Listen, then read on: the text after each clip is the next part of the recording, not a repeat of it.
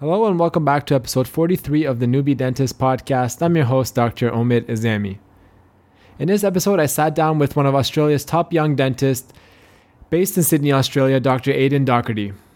Dr. Aidan is a University of Sydney graduate who has invested heavily into continuing professional programs and development and is also a practice owner. In this episode, we dive into his early days in private practice and how he made the most out of not having full books at the start of his career. We also talk about the importance of ongoing learning and finding good structured programs and much, much more. I just want to give a big thank you to all the listeners of the podcast. The listener base and the download numbers are increasing month after month, and it is an absolute pleasure to be able to produce content that you guys find value in. Also, a big shout out to all the Canadians and all the Raptor fans listening to the podcast. What an emotional couple of weeks, and after supporting this team since I was a little kid, it is surreal to have witnessed them become NBA champions. So a big congratulations to everyone enjoying it. The podcast is available on iTunes, Spotify, and on my website at newbiedentist.com. And if you haven't already, be sure to rate us and subscribe to the show. I hope you guys enjoy this great episode.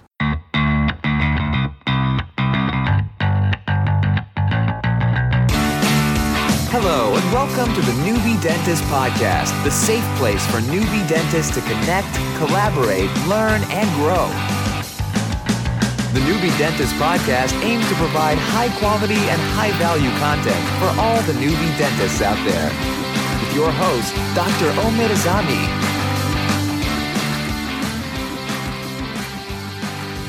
So I'm here with Dr. Aidan Docherty, who's a general dentist working in Sydney, Australia.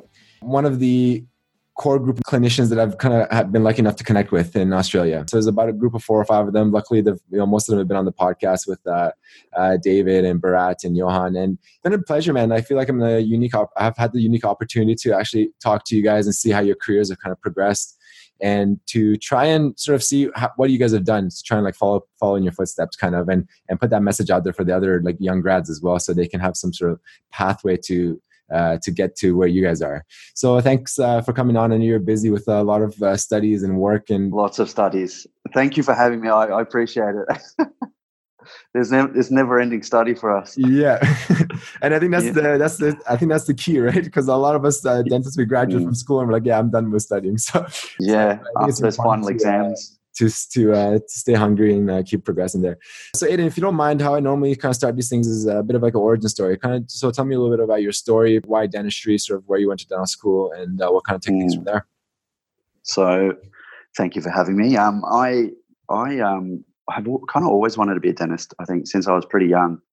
It's strange. I'm one of those weirdos since like 5-6 years old. I wanted to actually be a dentist. I think we had really good experiences because one of our family friends is a dentist, so we used to always love going and everything like that. So I was born and raised in Sydney, in around the eastern suburbs, near Bondi. It's called Coogee. There's a beach there. Yeah. So I went to school there. I went to high school. And then I got into Sydney Uni and did a few years of undergraduate med science. Because at Sydney it's a postgraduate degree. So, man, like I remember some of the early days. I didn't even know what I was doing in terms of study. I'm not one of those people that are like necessarily,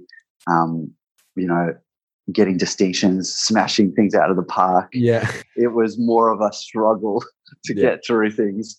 And doing interviews and all that sort of stuff. But I essentially progressed through dentistry for 4 years at Sydney. And then I've worked in private practice now for about 5 years. So, yeah, this is all 4 years. This is my 5th. Yeah. So, yeah, it's been a massive journey, a massive ride into, just general clinical work, into practice ownership, into a little bit of teaching and lecturing and stuff like that has been pretty crazy. And lots of postgrad and CPD learning after graduating as well. Perfect. So tell me a little bit about the dental school experience. What was that like for you? Yeah, man. Like for me, like some people are like one of my good friends, Johan. The party animals, they smash it. They don't need to study. Yeah. And then other people like me, we're just studying the whole time. Yeah. Like I'm one of those guys who was literally every single night studying, every weekend studying. It's Sunday right now. I'm studying even though I'm not. You know what I mean? Yeah. But I think overall it was a great experience. It wasn't easy, as yours wasn't either. Yeah. But it makes you the clinician you are now, knowing what you've been through to get that paper, I think. Yeah, so you had a good basis in there. I was the same way, man, because in high school I kind of got through. Like I found like school was like relatively easy, like in high school and stuff, and like I didn't have any necessary. Like I had zero like study habits because I just kind of coasted through. And when you get to undergrad and you're like, oh, I have no clue how to study, so like I'm like trying to cram notes and like write things down. It's weird, yeah. Make diagrams, like you try everything, right? Until you kind of land. Until you get your own flavor for it. So that's right. I was thinking about this yesterday. How random! I was driving to work, and it was Saturday morning. I'm driving to work at 7:00 in the morning. And I'm thinking, shit, I've got exams in 2 months now. Yeah. And I'm thinking, how different is my study approach these days to what it was before? Like in high school, I didn't know what I was doing. Yeah. I somehow managed to just do a shotgun approach and I went all right. Yeah. Then in med science, I met like a good group of now doctors, and they kind of taught me how to study. Yeah. And so how to approach study. And then I went into dentistry and it changed again a little bit. It kind of got more refined every year. Yeah. Every set of exams you sit, you know how you need to study, whether it is diagrams or whether it is, verbal questioning and kind of like almost interview technique to each other of things. And then now for these exams, it's just kind of like every spare hour I get at the end of a working day, I'm just trying to get something. Just trying to cram 45 minutes an hour every day. Yeah, exactly. Yeah. Exactly. So that's been my kind of approach, and my way of navigating through dental school and postgraduate or graduate dental school now is again different. It's like so much self-directed. Yeah. I hate that word that they always pull out. Like, guys, you're going to be doing 60 hours a week of self-directed learning. But it really is like you just got to do it, and you got to try and pluck all the papers out of their lectures that they give you, and kind of navigate through and dive into it. So tell me a little bit about the first few years when you kind of graduated. This is sort of where I'm at now. I'm about like 2 years in roughly. Mm-hmm. And so tell me a little bit about like that work experience. So you get into private practice. Sort of what's your mindset at the time? What are you trying to achieve like clinically? Do you have sort of goals of like, okay, in this year I want to like do this and this in terms of CPD, things like that? What was that first couple of years like? Yeah, they were really tough. It still is, man. But like they were like full on. I don't want to swear on your podcast. I think it was interesting. Like for me, I started doing interviews halfway through my final year of dental school, and no one was doing that at the time. Yeah. Everyone was like, "What the hell is this like guy doing? He's doing interviews like in June, and we don't graduate till November." Yeah. But I did so many interviews, and I literally knocked on dozens and dozens of doors all around my area. Yeah. Handing my CV in months and months before graduating, and I ended up getting a few offers early on before I finished. So I was stress-free, whereas a lot of people were freaking out when they're at exam time about jobs because they hadn't got one. Yeah. So I kind of had that under my belt where I was like, well, at least I've studied for exams now, and I've got a job or two. So I ended up I had two good offers. One, which was just outside Sydney, and it was to take on a full book. It was guaranteed money. It was there was no mentorship. Yeah. And then there was a second job where it was in a new practice, and there was no guaranteed income, obviously. Yeah. But really good mentorship. So that's with a prosthodontist in Sydney here, Chris Ho. Nice. So I ended up taking a position at his practice in the general practice, and I worked there for the first year. It was tough. It was, but it's exactly what you want it to be. It's like what we were speaking about before. It's almost like an internship.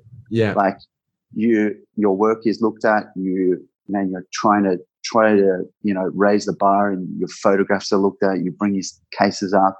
It's really like a full mentorship. Yeah.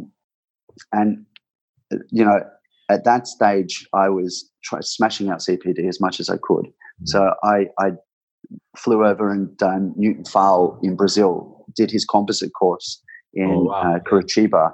So because I wanted composites I wanted to be good at composites. So I went over there and I realized I know like 0.1% of what I need to know. Yeah. He freaks me out over there. It was such a good course. Highly recommend it. How is so sorry to cut you off there, but so with these courses, was that like your mentor kind of telling you like go do this and go do this, or was this like his recommendation? So you had that guidance of like, okay, I need to do this and this now. Well, a bit, it's a bit half-half. Like his recommendation was go and do that. So I went and did that, and I did some. I then went and did Derek Mahoney's course the year after, because a friend of mine who ended up dropping out after one module and left me there to finish it for 2 years. I went and did that on his recommendation. So, for example, I ended up getting into Derek's mini residency, which was a great experience. Again, there's good and bad things talked about every program, but I overall think it was definitely worth it for me. It opened my eyes to a lot of things, not just braces, not just ortho, but airway, breathing, sleep apnea, lots and lots of stuff, development. And it gets you looking, so you end up studying a bit more here and there. Yeah. So that's another course I kind of did postgraduate as well. Okay, nice. Yeah. So, a lot of new grads may have been tempted by the other position a bit more, right? Because you're coming out of school, you're like, okay, I want to make some money now. Like I've put in my dues. What was that? I've been studying for 7 years. I want full books. I want money. So how is like, that's a tempting like fork in the road. Like how did you kind of land on that decision? Because like in hindsight, it's probably you did the right thing, right? Like for your career long-term, like you invested in that. But yes, in short-sightedly, you'd be like, okay, I want the money maybe. So like, how did you just like decide that? Every so often I think about, man, what happens if I did the other? Like if I went with the other job, it's weird. Like I'm so glad I went with the path I did. I suppose I sat down with lots of friends and family and just went through pros and cons of each. And eventually, the thing is, like, I always think money will come to those who work hard and who play their cards right. But you need to find someone who is going to be willing to teach you and mentor you. Otherwise, you can be just drilling and drilling all day, but you don't enjoy it, if you know what I mean, and you don't get your niche. So for me, that's kind of what happened. And luckily, I was really blessed in that. From that came some practice ownership as well. So, we've opened a couple of practices in the past 4 years. Which itself has been a big challenge and it's just like a roller coaster ride too. So we'll get into the practice ownership stuff because I'm like super interested in that. But before we move on, I just want to kind of touch on a few other points. With working, what was, during dental school, did you have like a certain specialty? Did you like surgery more or endo or pros? Was there certain things that you really enjoyed? And were they the same when you graduated and started working, or did those like interests kind of shift and fluctuate a little bit? Yeah, it's so interesting, Kay. I actually really love doing pros work, and I had an interest in ortho when I was graduating. And so going into that pros practice was a really good stepping stone, because you realize how minimal your understanding is of pros, and how careful you really need to be. So in I started off basically from scratch, and I had no patients. I wasn't taking over anyone's book or anything. So we have an in-house lab with a few technicians in it. And essentially in that first year and a half, man, I was like a technician. I was sitting in that. I was either watching my mentor, because I had say I've got 2 patients a day. Realistically in Sydney, you're killing it if you've got 2 patients a day to start with. Seriously, everyone's going to be... everyone will BS and say, man, I've got a full book, blah, blah, blah. That's not the case. No. Even in a good practice, you'll start small. And I was watching him when he was there or doing procedures and consults and everything. And the other half of the day, I was literally in the lab and learning from the technicians, because that's something that's so undervalued. And it's given me appreciation for, how your prep is, for example. Yeah. What does the technician look at when he gets your prep, or he or she gets your prep?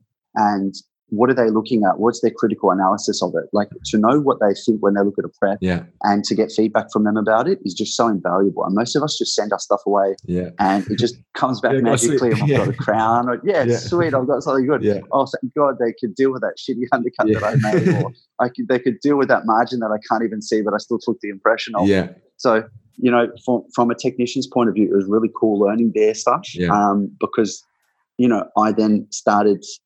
If I wasn't happy, if I wouldn't be happy making the prosthesis, for example, I just wouldn't be happy sending them the lab, like the impressions and things like that. If you know what I mean? Tip, yeah. So like I was sitting there waxing up things with, man, I was sitting there for like 5 hours a day waxing. That's so good though, man. I think that speaks to like where you are today, right? Because I mean, I've been in the same boat where you're kind of working and you're not busy and you're seeing like 2-3 patients a day. Yeah. But the fact that you kind of made the most of that, like I feel like even nowadays, I'm like, sometimes I'm like, I'll just sit on my laptop and I'm like just watching like sports highlights. like I'm not being productive, you know? Like, I know. So when I hear you say that, I'm like, oh man, I should like, when you're in those situations, like it's like try and make the most of it. At least like do some online courses. Like at the start, I would do that. I would sign up like AGD and stuff and like do online.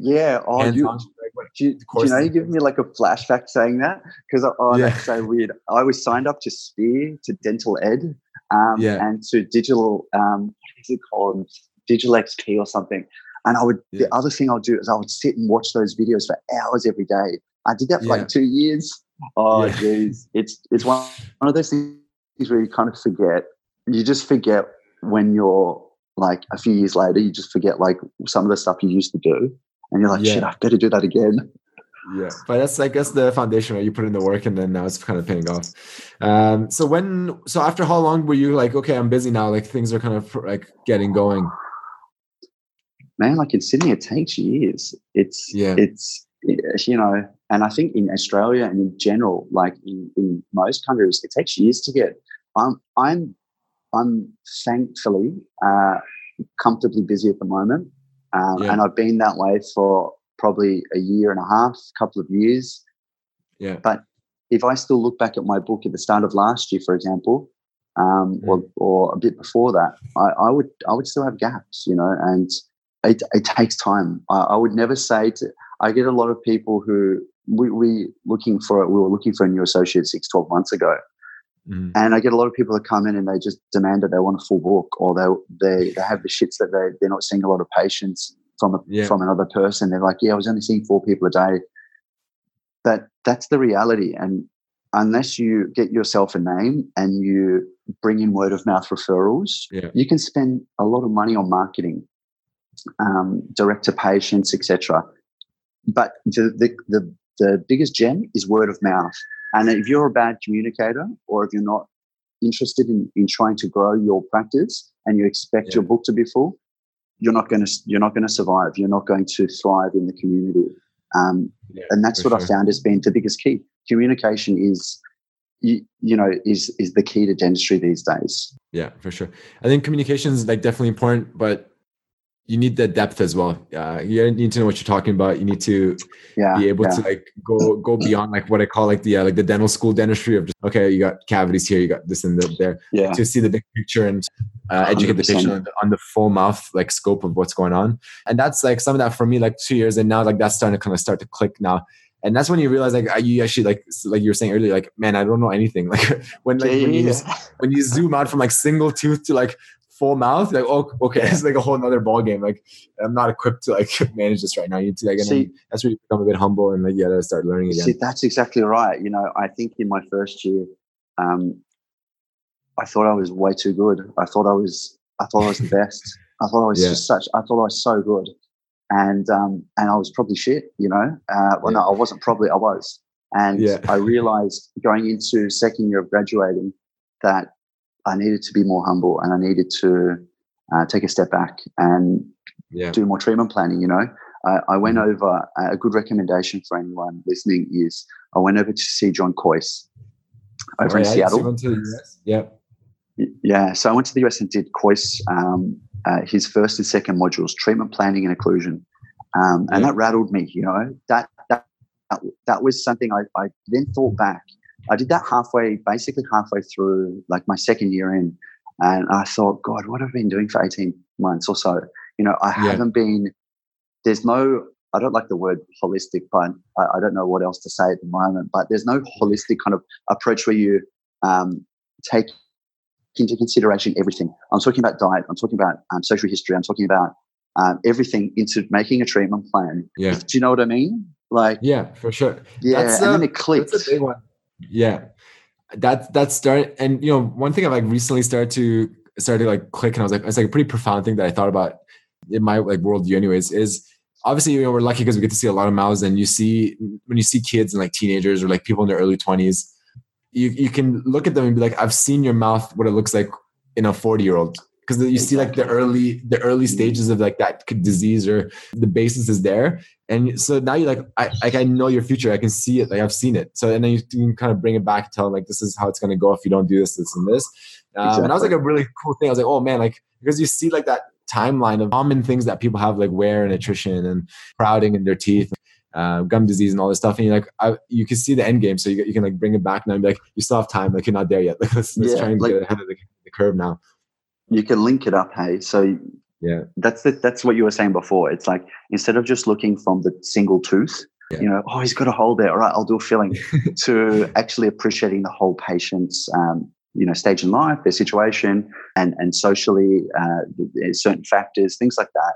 So I feel like after I did COIS, I had more of an appreciation for treatment planning. I was always kind of treatment planning to some degree, like him, because Chris he's finished COIS, all of the modules back in the day. Yeah. So I was kind of emulating what his consultation treatment plan approach was, but it didn't click for me yet. And then after that, I was like, wow, that's what I've been doing, but not as well as I should be. Do you know what I mean? Not as well as I want to be. Yeah. That's awesome. So what was, in terms of like, so after like 1 or 2 years in, you're doing obviously all these courses, was there luckily you had that mentorship. So he's probably guiding you a little bit, be like, okay, maybe like explore these sort of, domains and like trying to learn more. I'm finding now, I'm like 2 or 3 years in, and you're kind of starting to get a little bit bored of like the basic stuff. Right. And I feel like, it's one thing, that's just what I respect about you guys, because you guys just like do it. And so whereas some of us are like, we're thinking about it. We're like, okay, should I do ortho? Should I do implants? And then whereas you're like, we'll just do it all. And then you just like bring it on.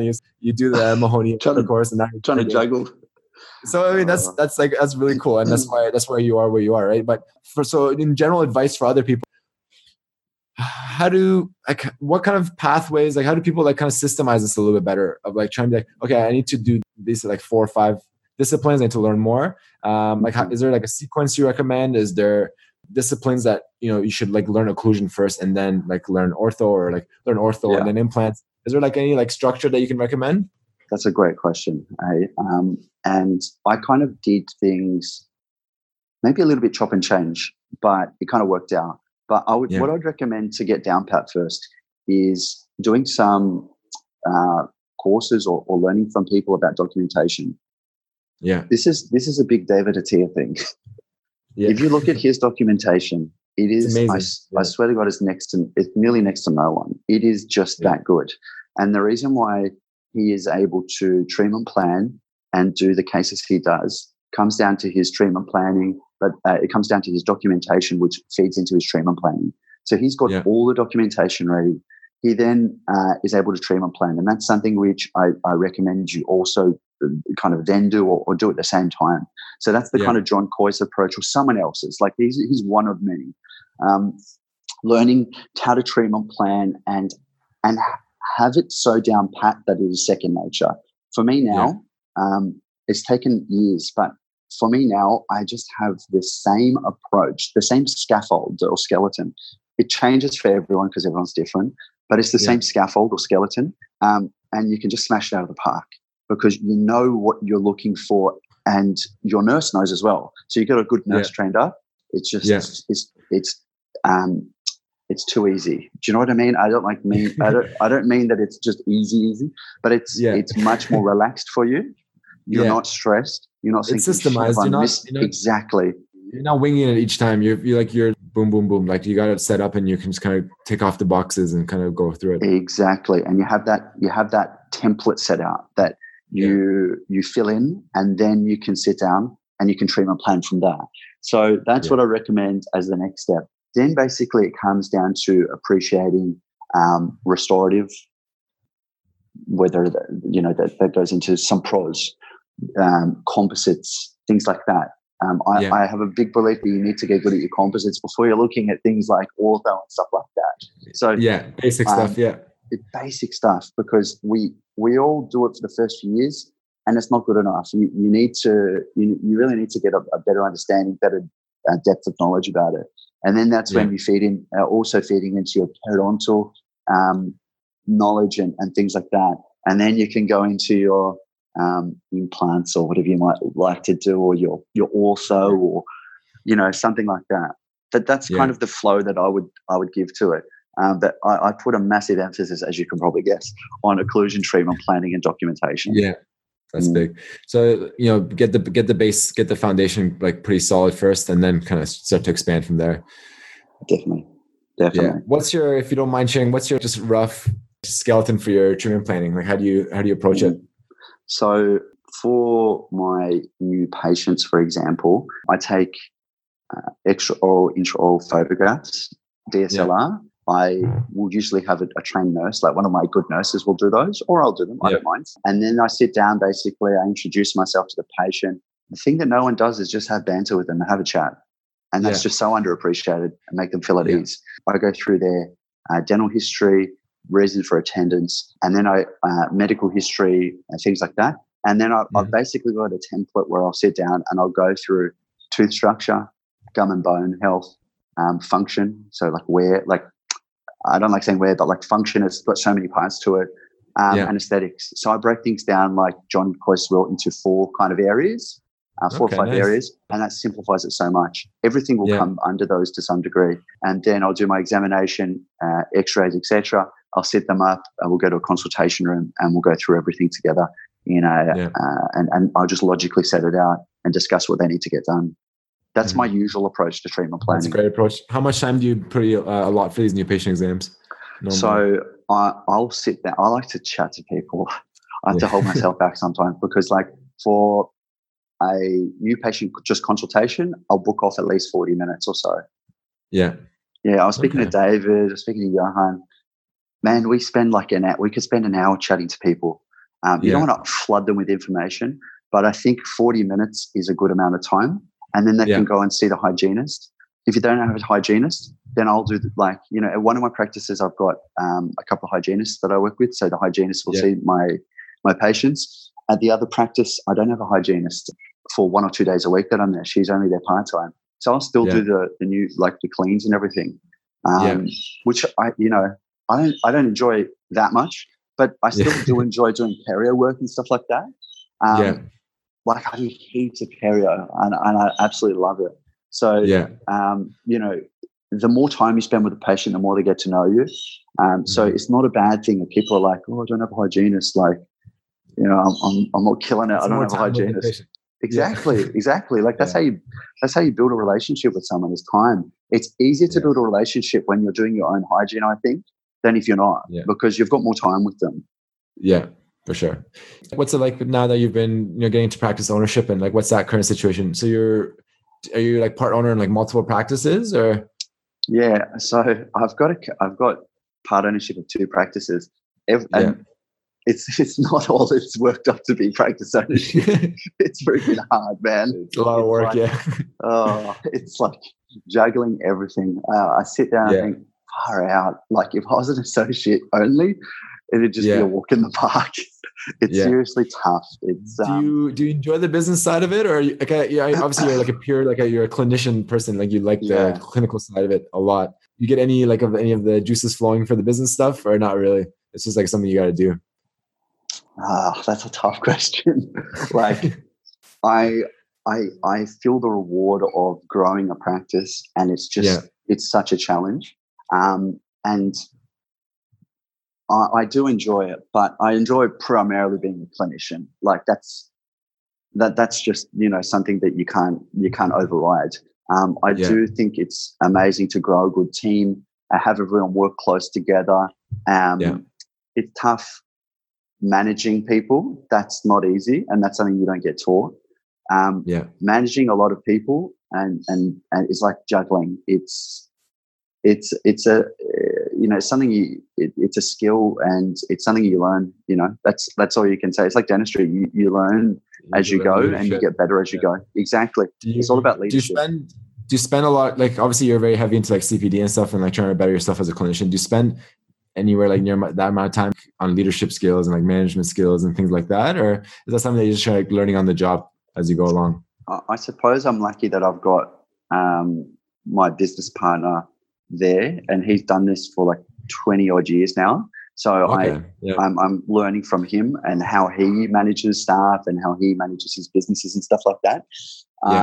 And I've got his wife also who helps run the business and looks after all the account side of things and day-to-day runnings and stuff like that. We've got some managers and things like that. So I'm lucky I've got lots of people to bounce things off and learn from. It would be a different story if it was just me by myself, I think. So I'm really lucky in that respect.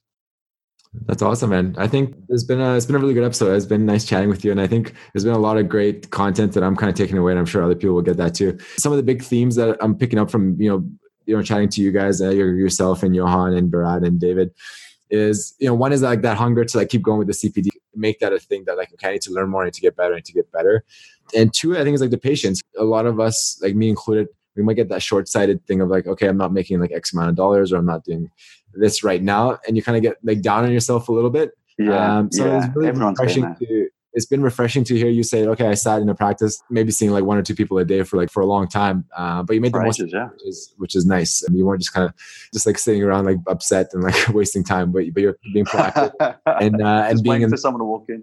being in the lab and kind of trying to learn as much as you can to at least make your time worthwhile that way, right? So I think that's really respectable, and obviously it's paying off now because you're kind of enjoying the fruits of the labor, so to speak. So one last thing I want to kind of touch on is obviously, with the podcast, I've been doing a lot of episodes, and I've been lucky to chat to a lot of people who are doing a lot of great things in dentistry. And one of the common themes has been structured learning. Yourself, Bharat, David, all those guys, Johan, you're going through these like post-grad sort of structured learning programs. Tell me a little bit about the Sydney sort of like grad dip program that you're doing now, and kind of what doors that's kind of hopefully opening up for you down the line. So I'm basically in a practice which focuses on a lot of implants. So it's an implant-based referral practice like that I'm associated with it. Like I don't work for it or anything like that. That's the specialist side of things. But I see a lot of implants get placed and see the treatment planning side of things. And I wanted to delve into that myself. I'm always quite cautious. So I didn't want to do it without any learning, even though I've been there for going on 5 years, learning from someone who places them every day and who's very, very good. Yeah. So his recommendation was to have some university behind, learning behind me. And I think that's been really key for me, because you need to, it's my belief that you need to learn the literature and you need to have an understanding and an appreciation of that. Yeah. To be a clinician. You can't just cowboy it and jump in and think that you're going to be able to place implants after watching a couple of Facebook videos, YouTube videos, the ones, like all the ones I'm talking about, Instagram videos. Yeah. There's so much to it. And so essentially I went about 18 months ago into the University of Sydney postgrad program. Yeah. It's a 18-month 2-year program where we have 6 blocks, and each block is about a week or so. So there's a 6 weeks or so where you have to take it off work.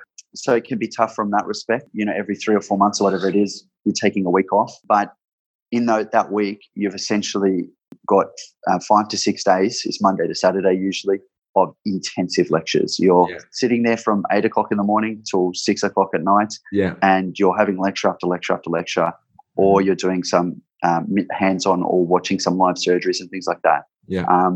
There's assignment presentations, so you have to present in front of the class, but also some assesses some of your clinical work. Yeah. You're also given 2 mentors who you have to do all your clinical work with, and your clinical requirements go through. So it's not a walk in the park or anything like that. It's not it's not just commitment.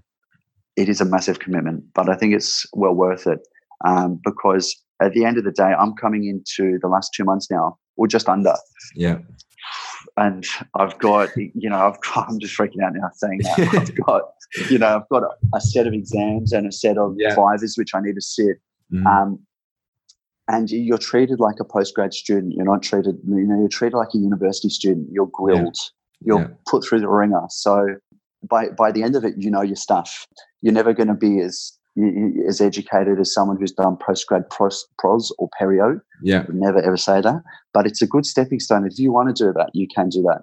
Or if you want to incorporate implants in your practice, you can, because you're well equipped to place implants. They show you the cases which you should be doing, or the cases should be comfortable doing, I should say, or which you shouldn't be comfortable. So they tell you, what you should be striving to do in clinical practice and what you should be referring. So that's been my approach. I'm really a literature-based person who doesn't take risks and who will have someone work with me, mentor me and things like that. And I think that's an approach which has kept me in the safe zone a lot, but also has helped me progress and learn a lot in the meantime. That's great. Do you, with the clinical stuff, is it stuff that you have to kind of take away and do it in your own practice and just document it and bring it back into the course? Or do you get clinical time at the dental school, like facilities to do implants and stuff there?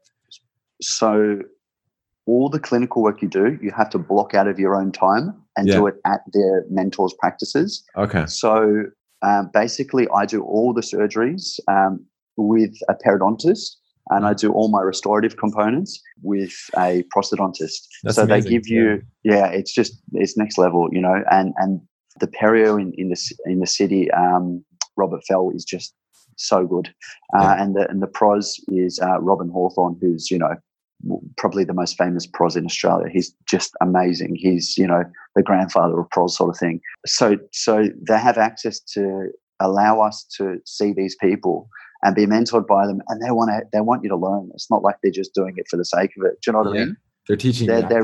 They're really teaching you, and you think, like, how nice is that to give their time? They don't get paid for it or anything. Yeah. I'm sitting in their practice doing implants when they could be doing implants, or seeing patients in their chair while they could be seeing them. So that's the clinical side, and you need to have everything by the book. It has to be perfect for them to tick you off. Yeah. That's awesome, man. I think that sounds like how big is the cohort? Is there how many people do this every year? It started off as 22 and went down to 14 probably. Oh, wow. It's a big attrition. Yeah, man, because it's a lot of commitment, and people started dropping off like flies at the start. I was thinking, oh, geez, what am I doing? Because obviously it's not cheap. It's not a small investment. It's $50,000-$60,000 to do this, and if you drop out, that's it. You don't get it back or anything. Oh, it's non-refundable. And it's a lot of time. So it's all in sort of thing. You have to commit to it, and I would recommend doing that. Obviously, only doing it when you're really ready. If you know that you've got 18 months to knuckle down and do it. Yeah, that's pretty cool. Is there people from outside of Sydney that do that course, or is that everyone that's pretty local? Like, do people from Melbourne fly down and do it? Or I'm one of the only ones in Sydney. We're only three of us in Sydney. Most people are from Melbourne, Queensland, rural New South Wales. Those are the kind of three states that everyone's from. But I'm basically one of the only ones from Sydney. Yeah. Yeah. Awesome, man. I think that sounds exciting. I think I'll look into it. I'll put a link up anyways in the show notes if anyone's interested in kind of checking it out. I agree with you guys. I think something that I've been thinking about a lot is, if you want to do it and if you want to do it well, be it pros, be it aesthetics, be it implants, you need some structure behind you and some depth behind you. It's tough to go to a weekend course and be like, okay, now I can do veneers. Right? Yeah. So I think you need that so you need that depth and breadth kind of behind you, which is awesome. So thanks again. Thanks for coming on. What I normally like to do is just kind of end off with a quick rapid fire, just to kind of lighten things up, and we'll wrap it up from there. And you got to get back to your studying. So what's your favorite pizza topping? Oh man, I'm pretty simple. I like Hawaiian pizza. I have it once a week. Like a large have a pineapple pizza. Yeah, boom, love it. It's a Canadian invention, which is cool. So, what if you weren't doing dentistry? What career would you be in? I reckon I'd be a builder. Builder, yeah. what's your favorite like musician or artist or band? Oh man, I love a bit of Jay-Z. Jay-Z, nice. Yeah. Yeah, he's good. 100%. What's one procedure in dentistry that kind of makes you question your career choice? Probably endo. And it's the most common answer for sure. Yeah. Oh, seriously. Yeah. And what's your favorite tooth to work on? Oh, I love a good central incisor. Yeah. You cannot beat it. Yeah. Composite on a central incisor. Yeah. Happy days. Access and yeah. Awesome, man. Thanks for coming on. It was a great chat. I think there's definitely a lot of good content in here. I think a lot of people get some great value. I'll put a tag to your Instagram account as well, which is growing, and you're posting a lot of great content. Thank you. I think it's at Dr. Aiden. I think Dr. Aiden, right? So that's it. People will check it out, I think, and hopefully they can reach out to you as well if they have any questions or want to kind of get more advice and things like that. I think that'd be pretty cool. Always welcome. Messages or questions or having a chat about certain treatments or treatment plans and stuff like that. I'm always happy to have a chat. Yeah. And I appreciate you having me on here. Yeah, awesome. Thank you.